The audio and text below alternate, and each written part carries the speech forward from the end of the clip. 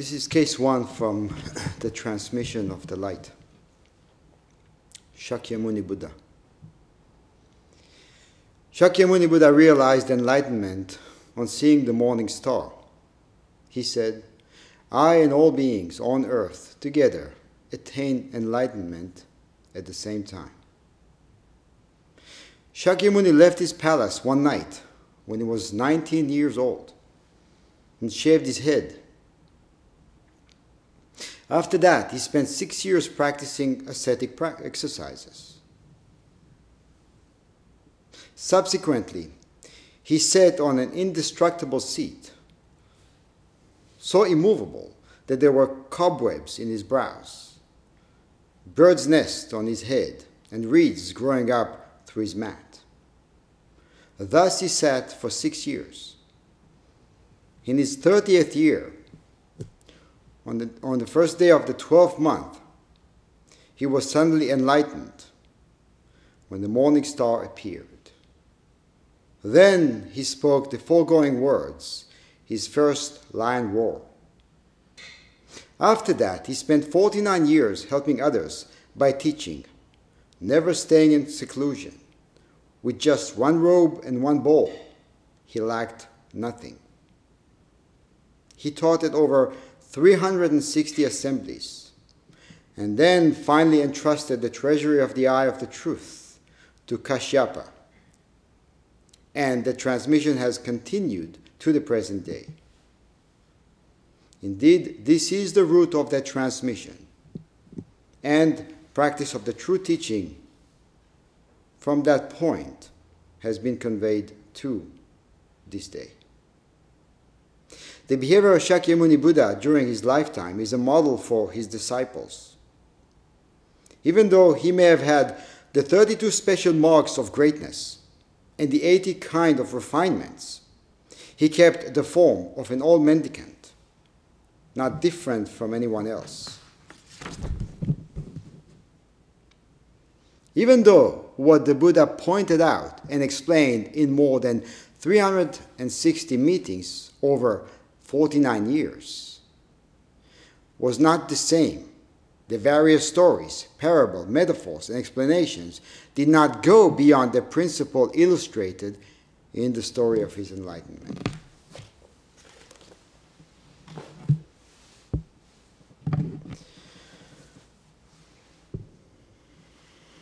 So last Thursday was December 8th, which 2,500 years ago was the day of Shakyamuni's realization. At that time, Siddhartha Gautama. The day was fully awakened to a reality that is beyond time and space, beyond life and death, beyond dualities. It is a momentous day in our tradition, and chronologically speaking, it's considered to be the day Buddhism was born. Every year, this date rolls in, right? And every year we commemorate it by looking at the life of the Buddha, so we can better appreciate what it means to be a disciple, what it means to be a practitioner.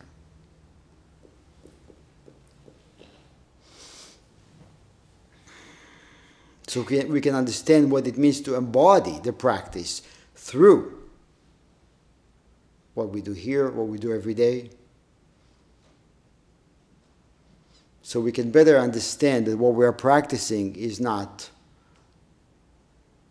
separated from everyday engagements. This is where the practice is found. This is where realization is at. It is also an opportunity for us to appreciate the path that Shakyamuni opened up for us through verbal teachings and through personal examples, the way he led his life. But to truly show appreciation, does not end with reading about Shakyamuni's life, listening to a talk about it. Those are just pointers. To truly appreciate is to truly embody, to truly practice. As you know, at the morning liturgy, the Inno chants the name of past teachers and then says, may we appreciate their benevolence and show our gratitude by accomplishing the enlightened way together. May we do it through and by our own practice,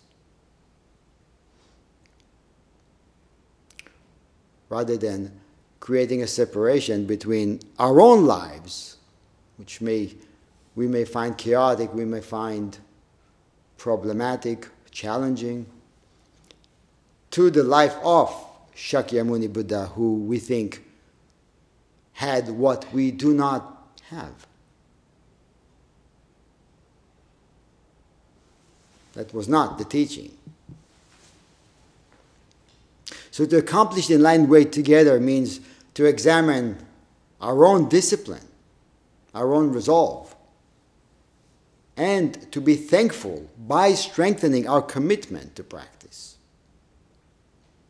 So when we hear or read about the life of the Buddha, before and after realization, we need to ask, what can I learn from this? How do I apply what I learn? What does it mean today? Not what it meant 2,500 years ago. And this is an opportunity to remind ourselves of the life of the Buddha. Some of us may have heard this before, and then a couple of you may be new.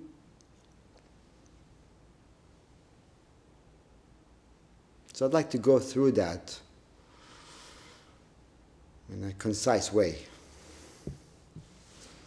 So Shakyamuni, or Siddhartha Gautama back then, grew up as a prince. And his father heard that his son may be a spiritual leader. Actually, when he was born, there was this sage, this spiritual man who came by and said that this kid will either be a great ruler or a great spiritual leader.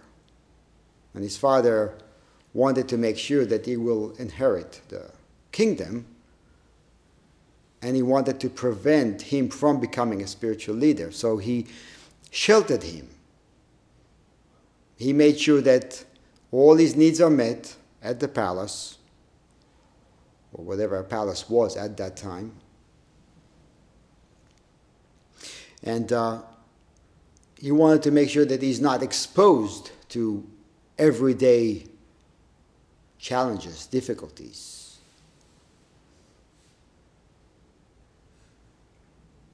Suffering of everyday life.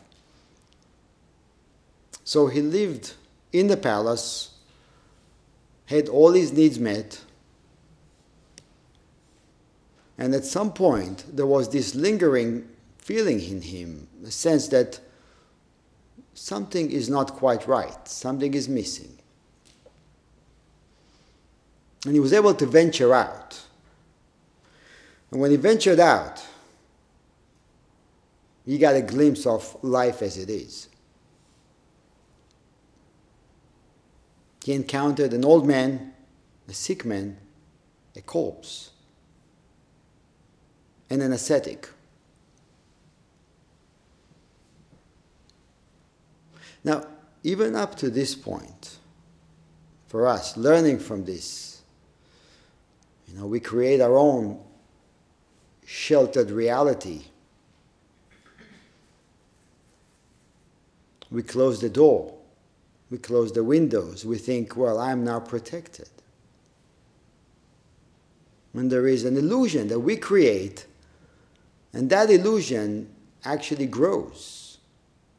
And in the practice, especially at the beginning of practice, we ask ourselves, we ask of ourselves to venture out, as he did, and to encounter reality, to encounter squarely pain, suffering, difficulties, life as it is.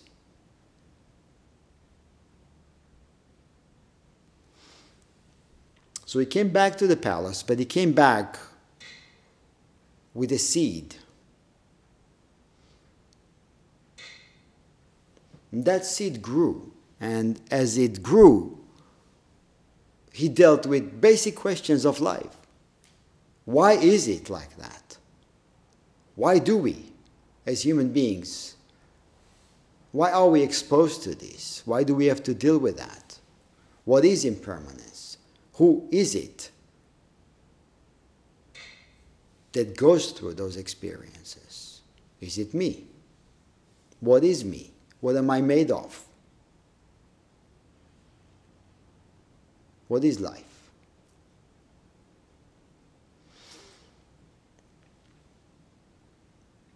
And that seed grew to a point that it became unbearable.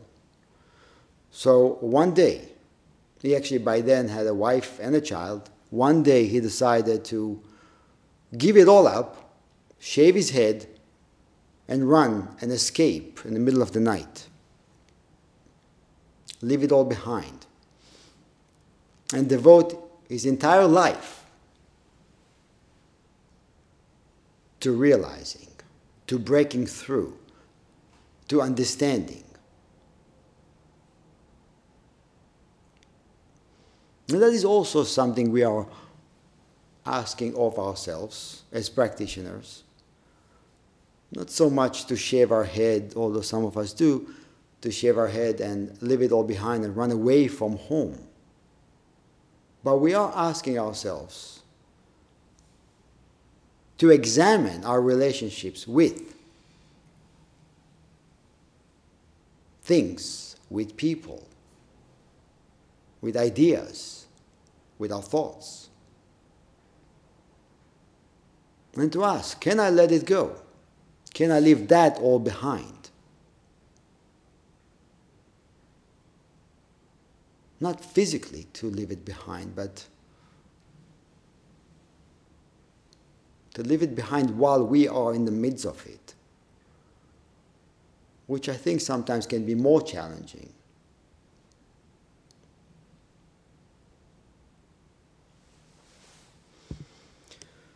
So he shaved his head and he left, and he joined the ascetics.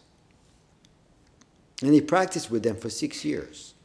Got really good at it, got really good at depriving the body, living on, as the story goes, 1 grain of rice a day, to a point that you could see his spine through his stomach. And they say he was one of the best. So one day, he went down the river to get some water. He was so weak, he fell into the water, into the river, and almost drowned. And a milkmaid by the name Sujata came by, helped him out, gave him some milk and rice, and revived him. And it is said that while he was eating, the other ascetics, some of the other people, saw him eating and ridiculed him for being weak, spiritually speaking.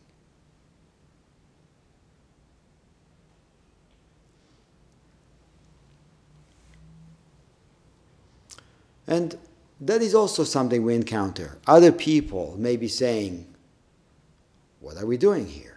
What are you doing? You're wasting your time." Or maybe we ask ourselves, what are we doing here? Are we wasting our time? Sometimes there are two voices inside us, in our own heads. this is what I need to be doing, and another voice says, no, there's something else you have to be doing. Look at everybody else.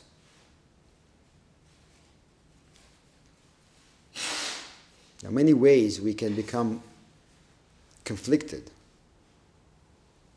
internally conflicted. So, he experienced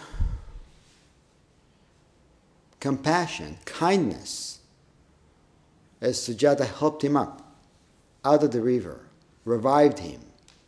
And then he thought to himself, I spent all these years depriving the body in order to refine spirituality, and yet this woman came by and showed this beautiful act of kindness in such a simple and unassuming way. And he decided to live the asceticism practice and to explore on his own. And at that point, he experienced both extremes. Living in a palace, having all his needs met, taking care of the body, to the other side of it, to the other extreme of depriving the body. And he realized at that point that neither path is viable, neither path works.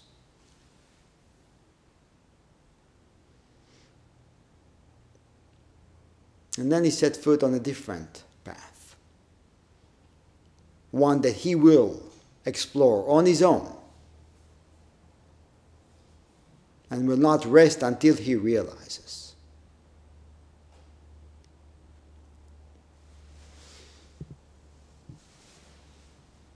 So he practiced for a few more years with that mindset, with that intention.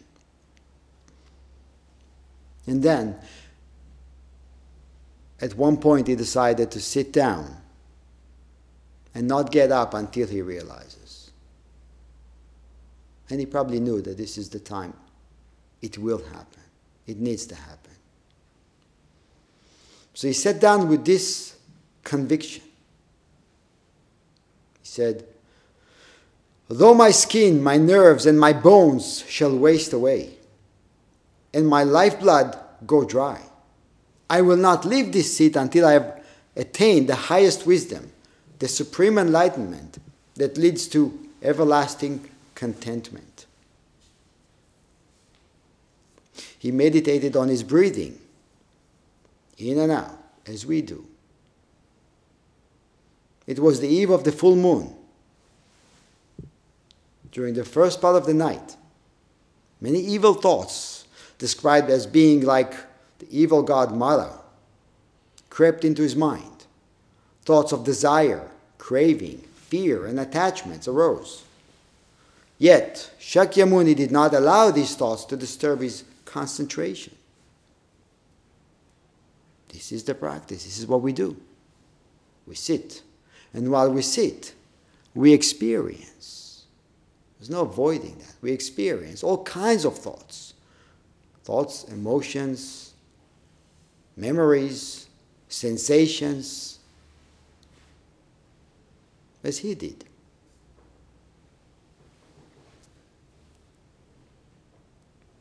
And exactly as he did, we are practicing, attending to one point, focusing on one point, on one-pointedness, so we can create stable place, stable position from which to observe the arising and vanishing thoughts, emotions, sensations. Now, Mara is, as you may know,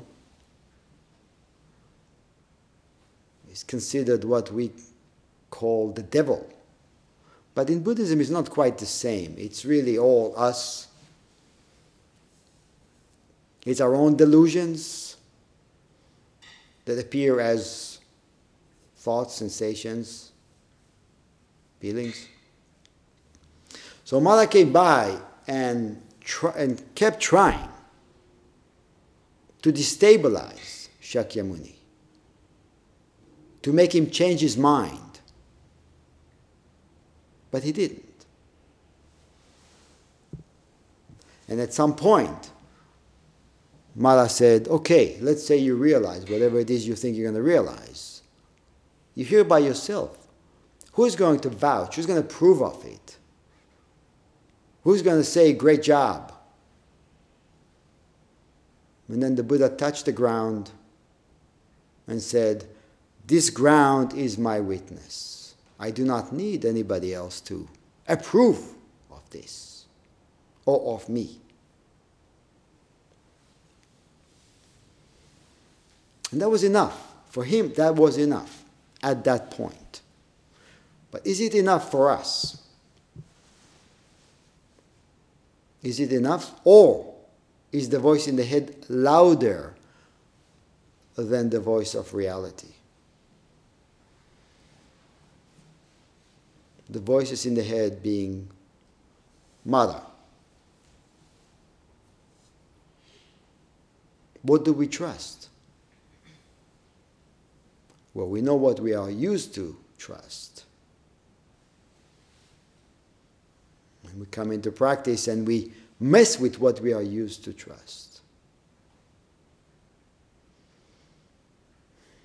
But it's not so simple, obviously. It's not that clear. We try and we try and we try and we try. And we fall down and we get up and we try again. We lose trust, we regain it. Over and over and over again. That's why it's called practice. And that's okay. It's okay as long as we get up, clean up, move on. You fall down 7 times, you get up 8 times.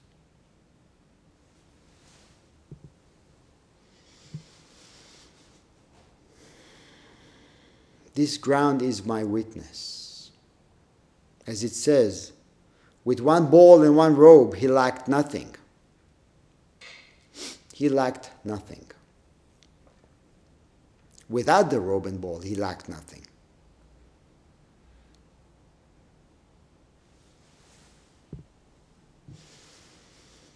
So after that, after this, Mara gave up. And Shakyamuni said even more firmly and strengthened his determination to not be moved by the passing thoughts. He sat with the intention to dive deeply into the fundamental question of the human existence and the inevitable predicament of living a life in a physical form. He sat and concentrated on the question of his own identity, examining, is there such a thing I can call me? Who am I? Who is the one that is subjected to sickness, old age, and death? As he observed deeply, he began to realize that what we call a self is actually unsubstantiated and does not exist unto itself. And this is a question we need to ask, and only we can examine. When Huike came to Bodhidharma, Bodhidharma asked him, what is it that you want? And Huike said, my mind is driving me mad. I can't seem to find equanimity, peace. And Bodhidharma said, okay, go get me your mind. I'll put it to rest for you. I'll give you peace of mind. So Huike went to search for his mind. He went to search for that which is bothering him, for that which he thought is creating the problem or the problems. And again, this is what we need to do. We sit and we look. What is it? Where is it? Who am I? Not what I think the problem is, Where is the problem coming from? Who is the one that is bothered by all this?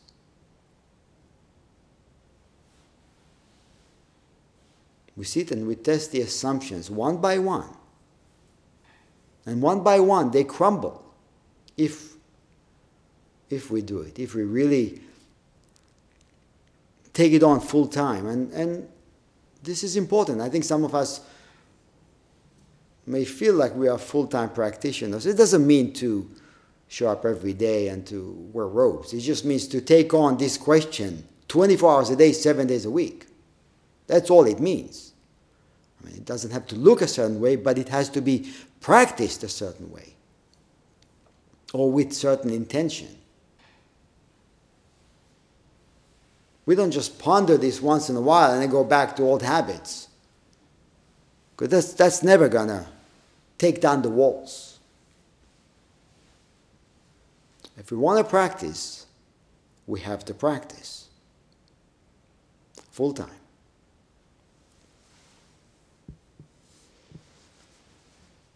So he sat and he looked and he realized there is no such thing I can call me.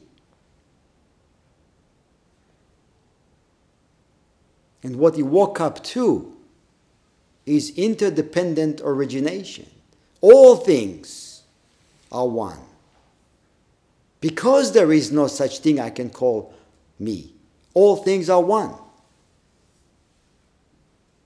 Interdependent origination. Pratitya samutpada in Sanskrit. Now I think we see that, we understand that. In a profound way, we do understand that. You look at the forest and you understand. We see that nothing exists unto itself. Everything co-arises. Life, death, decay.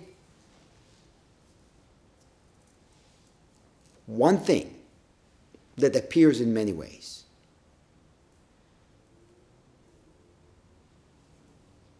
But to see it externally and to understand it internally is totally different. Or to understand it cognitively versus understanding it in the gut, totally different.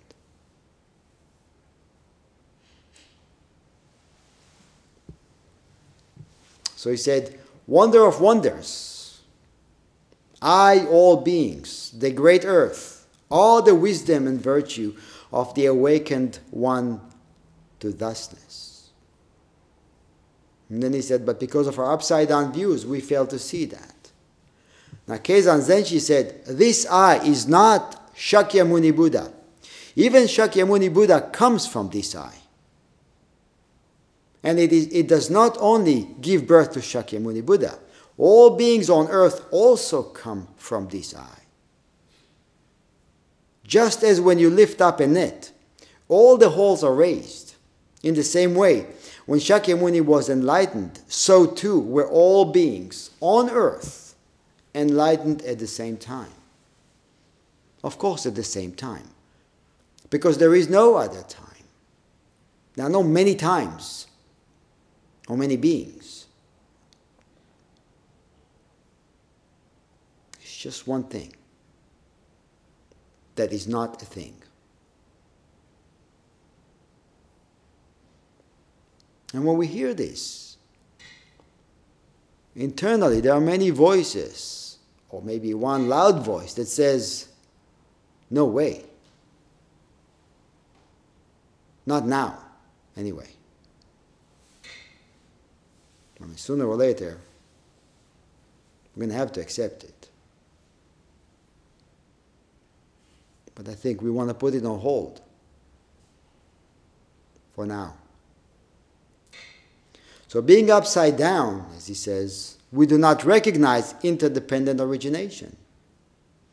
And we become convinced of our assumption that there is such an entity we can call me. And of course, this unexamined assumption becomes the greatest burden of our lives and the root cause of suffering. We protect it, fear for its existence, worry about its worthiness in relation to others. and experience distress and restlessness. Because as long as there is an idea of a self, there is someone who takes the ongoing challenges of everyday life in a personal manner. And often unfair, right? It seems unfair. Why is this happening to me? I deserve a different set of circumstances and opportunities. I am disappointed with the way my life has turned out. And so on. Of course, there are many ways to say that. And then the illusory self tries very hard to find a solid ground and tries to build an indestructible structure on it. But the ground keeps shifting. And the walls of the structure keep cracking. It's inevitable. There is no way out. The walls keep cracking. This reminds me, I thought about it, remind me of my grandmother she lived in an old house, and I think the ground was a little shaky there. I don't know exactly geologically what was going on, but the walls kept cracking. And she used to say, the walls are smiling again. That was her way of, I think, taking it lightly. But maybe she was in touch with something. I don't know, I think she was in touch with something deep, because she actually did, in many ways, show equanimity. Her attitude towards life, the way she dealt with changes. She was a wonderful teacher to me. So the walls keep cracking. The walls will crack. The walls will crumble, whether we want it or not. They are coming down.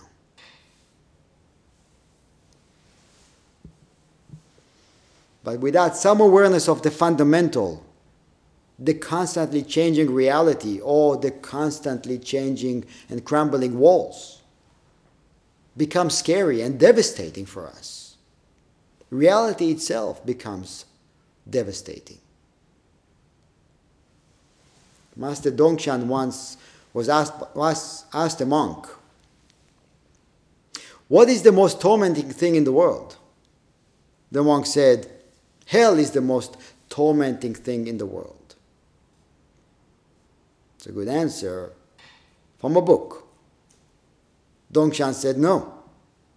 He said, when that which is draped in these clothes is not aware of the great matter, that I call the most tormenting thing in the world. And we experience that. The heart of suffering is there. Not accepting reality as it is. Not accepting selfless reality. Creating a self is the root cause of suffering.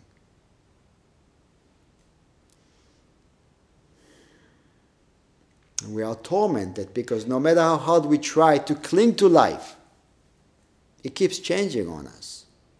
No matter how hard we resist, it always amounts to futile attempts. And sooner or later, of course, we have to agree and we have to be in alignment with the way things are. With a selfless reality, with impermanence. So maybe sooner is better than later. So we don't create more suffering. So what do we do when we encounter the grasping self? Now we think, well, maybe it's an illusion, but it's a very powerful illusion. What do I do with it? How do I deal with it? How do I subdue this energy in me? And the Buddha, of course, after realizing it, spoke about it. And he told his disciples, I will now teach you agitation through clinging and non-agitation through non-clinging. Listen and attend carefully. Then he said, what is agitation through clinging? Here, the uninstructed worldling, or non-practitioner, who is not a seer of the truth and is unskilled and undisciplined in the practice, regards form as self or self as possessing a form, meaning this is my body. I am the one who is identified with this. Or self in form, right? Self in this body. That form of his changes and alters. With the changes and alteration of form, his consciousness becomes preoccupied with the change of the form. Another wrinkle in the face. I'm not as strong as I was. I'm not as beautiful as I was, or whatever.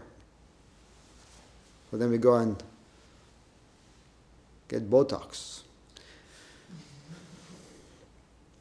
And then he said, agitation and a constellation of mental states born out of preoccupation with the change of form remain obsessing his mind. Because his mind is obsessed, he is frightened, distressed, and anxious. And through clinging, he becomes agitated. He regards feelings as self, perception as self, volitional formation as self, consciousness as self, or self as possessing consciousness, or consciousness as in self, or self as in consciousness. That consciousness of his changes and alters. With the change and alteration of consciousness, his consciousness becomes preoccupied. It's a very important word to look at. Preoccupation. Becomes preoccupied with the change of consciousness. Agitation and a constellation of mental states born out of preoccupation with the change of consciousness remain obsessing his mind. Now, because his mind is obsessed, he is frightened, distressed, and anxious. And through clinging, he becomes agitated. It is in such a way that there is agitation through clinging. We experience agitation on the cushion. It's what we primarily work with. Restlessness. And what he's doing here is making connection between restlessness and creation of a self and clinginess. And then he asks, what is non-agitation through non-clinging? Here, the uninstructed disciple, who is a seer of the truth and is skilled and disciplined in the practice of the Dharma, does not regard form as self or self as possessing form, or form in self or self in form. That form of his changes and alters, obviously. Despite the changes and alterations of form, his consciousness does not become preoccupied. No agitation and constellation of mental states born out of preoccupation with changes of form remain obsessing his mind. Because his mind is not obsessed, he is not frightened, distressed, or anxious. And through non-clinging, he does not become agitated. He does not regard feelings as self, perception as self, volitional formation as self, or everything we think about, everything we experience is not a self and is not personal. It doesn't mean we do not experience it. It just means nobody owns it. Nobody owns the body. When nobody owns the body, who is becoming offended? Who is frightened? Who is agitated?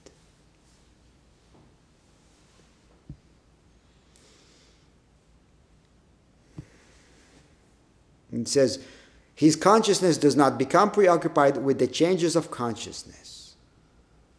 No agitation and constellation of mental states born of preoccupation with the change of consciousness. Nothing remains obsessing his mind.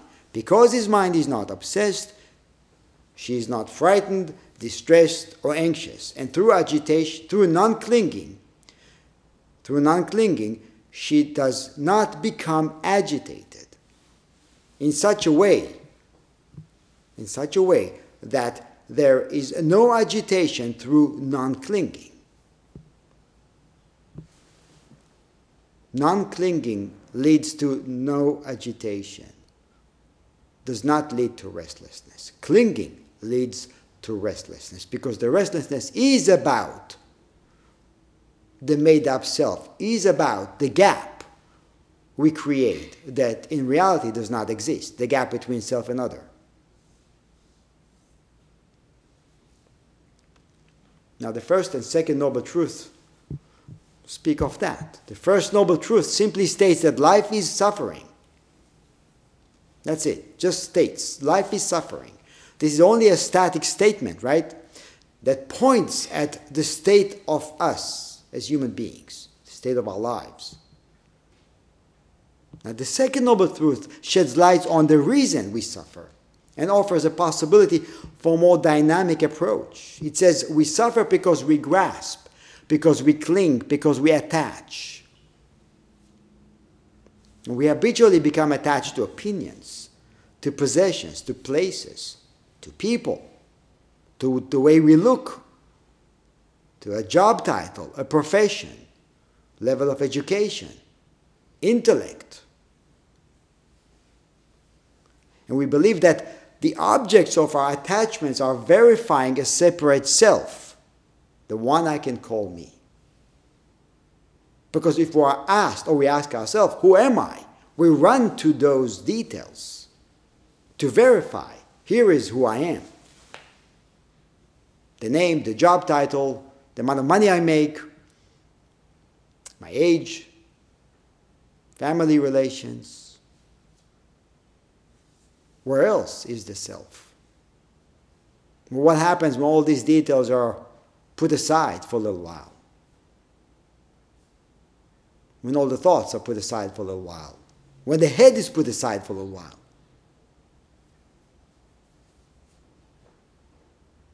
Then who am I? That is exactly what the Buddha spent all these years doing. And after that, that is exactly what he spent 49 years teaching. It all comes down to that. Realization of no separate existence.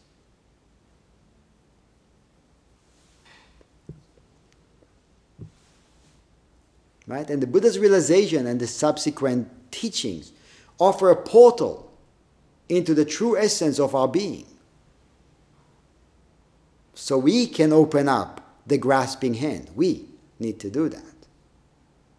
He didn't do it for us. Actually, nobody can do it for you. And we can reduce the suffering that is caused by clinging. In this sutra, I just quote, the Buddha points out the connection between agitation and clinging, and how our grasping minds lead to restlessness, and how non-grasping mind subdues their restlessness. Essentially, what he says is that when we become preoccupied with the self, and we do, every day, preoccupied with the self. When we become preoccupied with the self, and then everything it attaches to, we experience agitation. We become restless. Because we know that we can't protect it. We know the truth. But we fight it. We resist it. And of course, resistance creates agitation, fear, anxiety. especially when we know that resistance essentially will never work. There is nothing we can do to change reality or the nature of reality. I mean, we try very hard in many ways, but eventually it all comes crumbling down. It's not a bad thing, it's just the way it is. So better now than later. Better realize now than wait until later, because between now and whatever that later is, or whenever the later becomes, we are going to create a lot of suffering and deal with a lot of anxiety and restlessness. So why wait? Why wait? And then he says, of course, when we are not preoccupied with the self and all its precious possessions, then we experience calmness, contentment, equanimity, alignment. And awareness is a great antidote, is a great way to work on that. Because through awareness, we become aware of a grasping mind, and at the same time aware of reality as it is. When we single-mindedly attend to life, single-mindedly, step by step, action by action, movement by movement, where is the self? You don't give yourself anything to cling to. You just lose this self into moment by moment activity. And that is by itself a process. It's not one activity that's going, well, one activity always cuts it, but it's not just single activity that's going to open it up for us and then we are fully awakened. No, it's not going to happen like that. It's again and again and again. Wake up, wake up, wake up, wake up, wake up. Snap out, snap out, snap out. Moment by moment. And then something happens, a miracle happens actually, because we do wake up. And we do become more compassionate, more kind, more loving, more caring. Because there is nobody there that is arguing with that internally. There's nobody in there that says, I want a different reality. I want to be somewhere else. I want to be with someone else.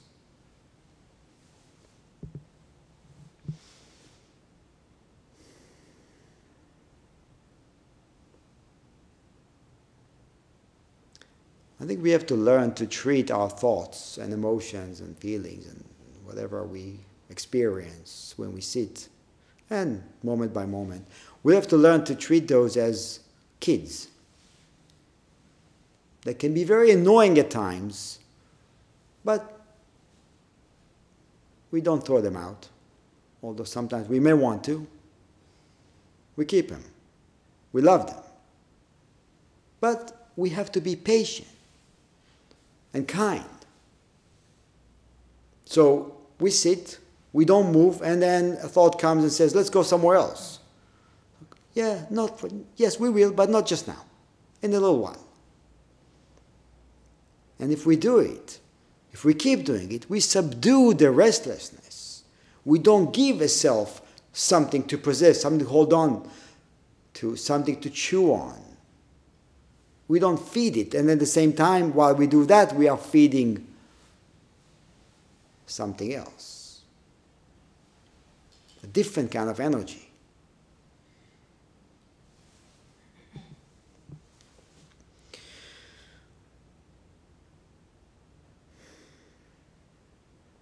This always brings me back to one of my favorite quotes of Rumi, and we'll finish with that. Rumi said, I looked for myself, but myself was gone. The boundaries of my being had disappeared into the sea.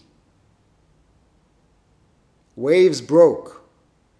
Awareness rose again. and a voice returned me to myself. It always happens like this. Sea turns on itself and foams, and with every foaming bit, another body, another being takes form. And when the sea sends word, each foaming body melts back to ocean breath.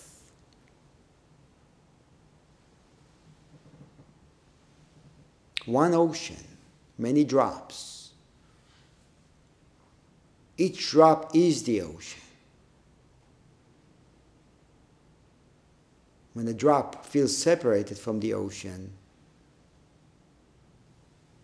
the nightmares begin. When a drop of ocean realizes that it is the ocean, peace comes, equanimity, contentment.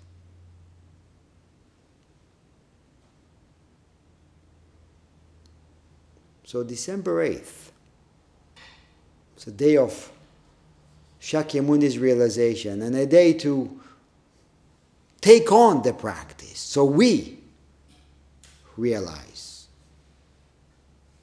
So we are grateful through our practice, not through memories, not through reminiscing something.